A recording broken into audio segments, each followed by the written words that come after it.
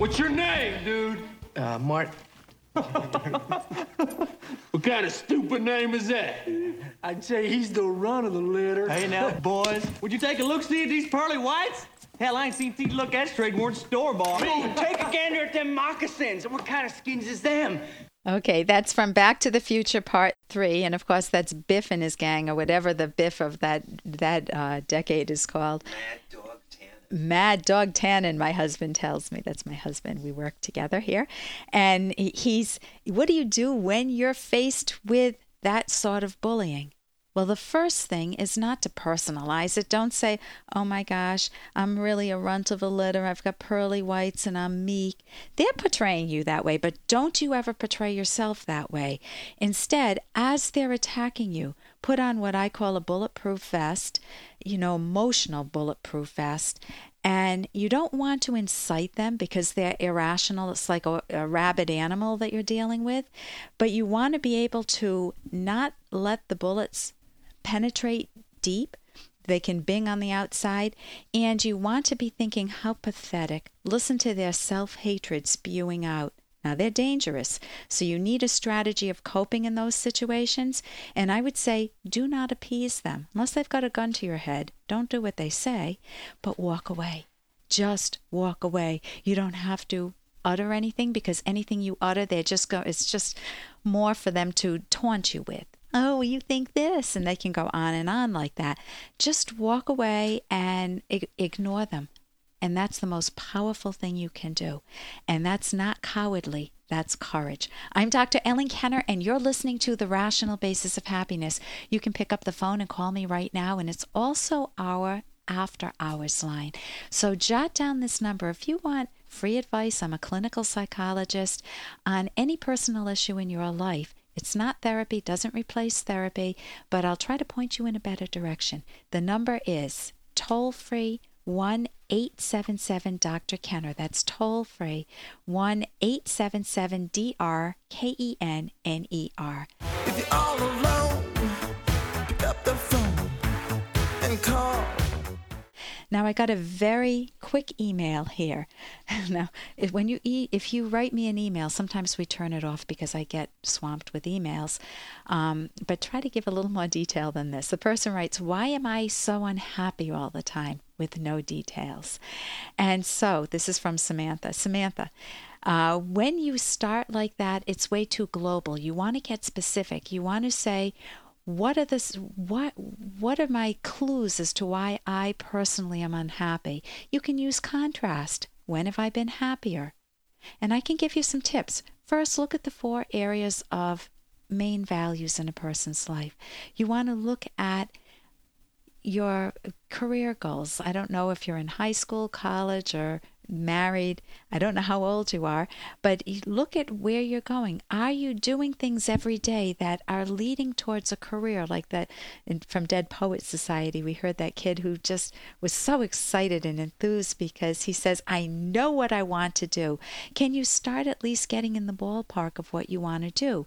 That'll make it more interesting to wake up in the morning. Also, with friends, if you're old enough to have a romantic relationship, in a romantic relationship, and with hobbies, finding a hobby that you enjoy. So those are the areas that you want to see. Am I building values in this way? Now, fundamentally, people are unhappy, not for any particular value that may be missing, but most fundamentally, it's the way you use your mind. So are you a focuser? Mental focuser, when you've got a problem, do you try to say, well, what's a solution to this? Why am I unhappy? Well, what would make me happier? If I woke up a year from now feeling happy, what would have changed in my life? What would I have done differently? And you start to look for solutions. So you don't want to be passive or just expect life to happen. Life doesn't happen. It's an achievement. You need to go after it. So I hope that helps you with it. You can also get the book Mind Over Mood, which is on my website, drkenner.com, drkenner.com. Now, here's an email from Megan. This is about the woman who's not suffering from the empty nest syndrome. Dear Dr. Kenner, I don't receive your radio show here in Salt Lake City, Utah. I hope we're there someday. We're, I think, in 40 different places right now on the radio network. So she said, I ran across your show an internet site via Better Homes and Garden email. I'm not sure what that is. These days, there are a lot of adult children not leaving the nest. Time magazine recently did an article on it, calling them twinsters. With the economy and the job market not being good, it just adds to the mix. They have no motivation to leave home. I've got a 34-year-old alcoholic son, Mac, still living at home with us, which of course makes it more complicated. We've tried everything we could to help him get going on his own, except kicking him out, which would leave us both feeling badly. We are emotionally and financially bankrupt. We feel hopeless and trapped. Do you have any ideas on this subject? I have a lot of friends with their adult children at home too. Maybe not with a drinking problem, but just not being able to leave for one reason or another. Thanks. I hope you can give me some input on this. Okay, so I picture your son, 34 years old, an alcoholic, Mac, living at home and not feeling good about himself and probably feeling very resentful towards you rather than feeling thankful. And he probably tries to shift the blame to you, not take responsibility for his own actions. And who knows, there may be some hidden secrets with Mac. Mac may have engaged in some criminal behavior if he got into the drug world or something, and something that he feels very guilty about and needs to process before he moves on. But I'm going to assume that's not the case.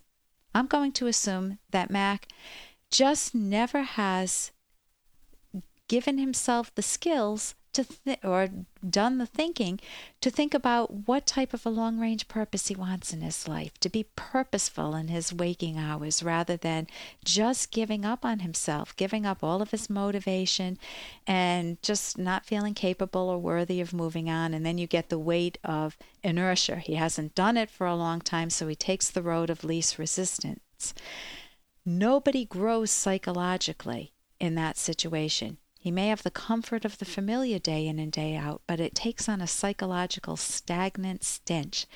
So here's what I recommend you do. You could ask him the question, imagine it's a year from now and you're feeling better, Mac. What do you imagine waking up to?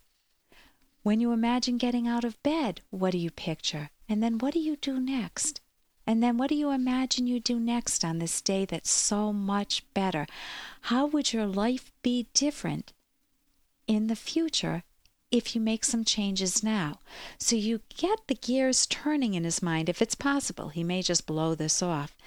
And then you can say to him, Mac, Dad and I are real sad and frustrated. I know you are too. We're really sad about the drinking. We're angry about it.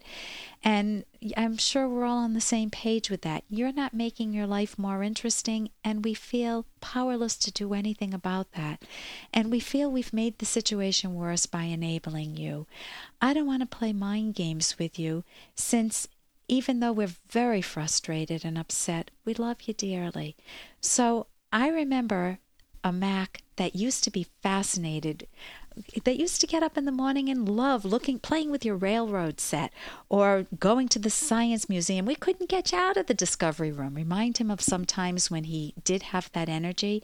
You experienced yourself so differently then, Mac, in the privacy of your own mind. You've probably thought of ways to make your life more enjoyable, more independent, more interesting. I'm hoping that you'll psychologically come out of the closet and start to take some risks for yourself. Come up with a plan to rediscover that energy and enthusiasm that we all know you've buried with the alcohol. Now, next I would get the book Sober for Good, and I would read the chapter for family members, because that will give you some tips. That's by Ann Fletcher. It's on my website, drkenner.com.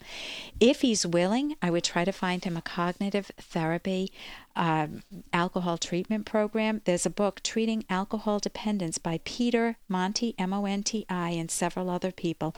Now, this is a coping skills training guide for alcoholism that that clinicians would use. So he wouldn't use this necessarily, but try to find some place in your area that offers this type of training, because it teaches them how to say no, what to say to themselves to give up alcohol, managing urges to drink, gaining social skills, resolving relationship issues, moving on in their life. So I think that will help. He can also read The Fountainhead, which is a very motivating book by Ayn Rand. That's on my website also.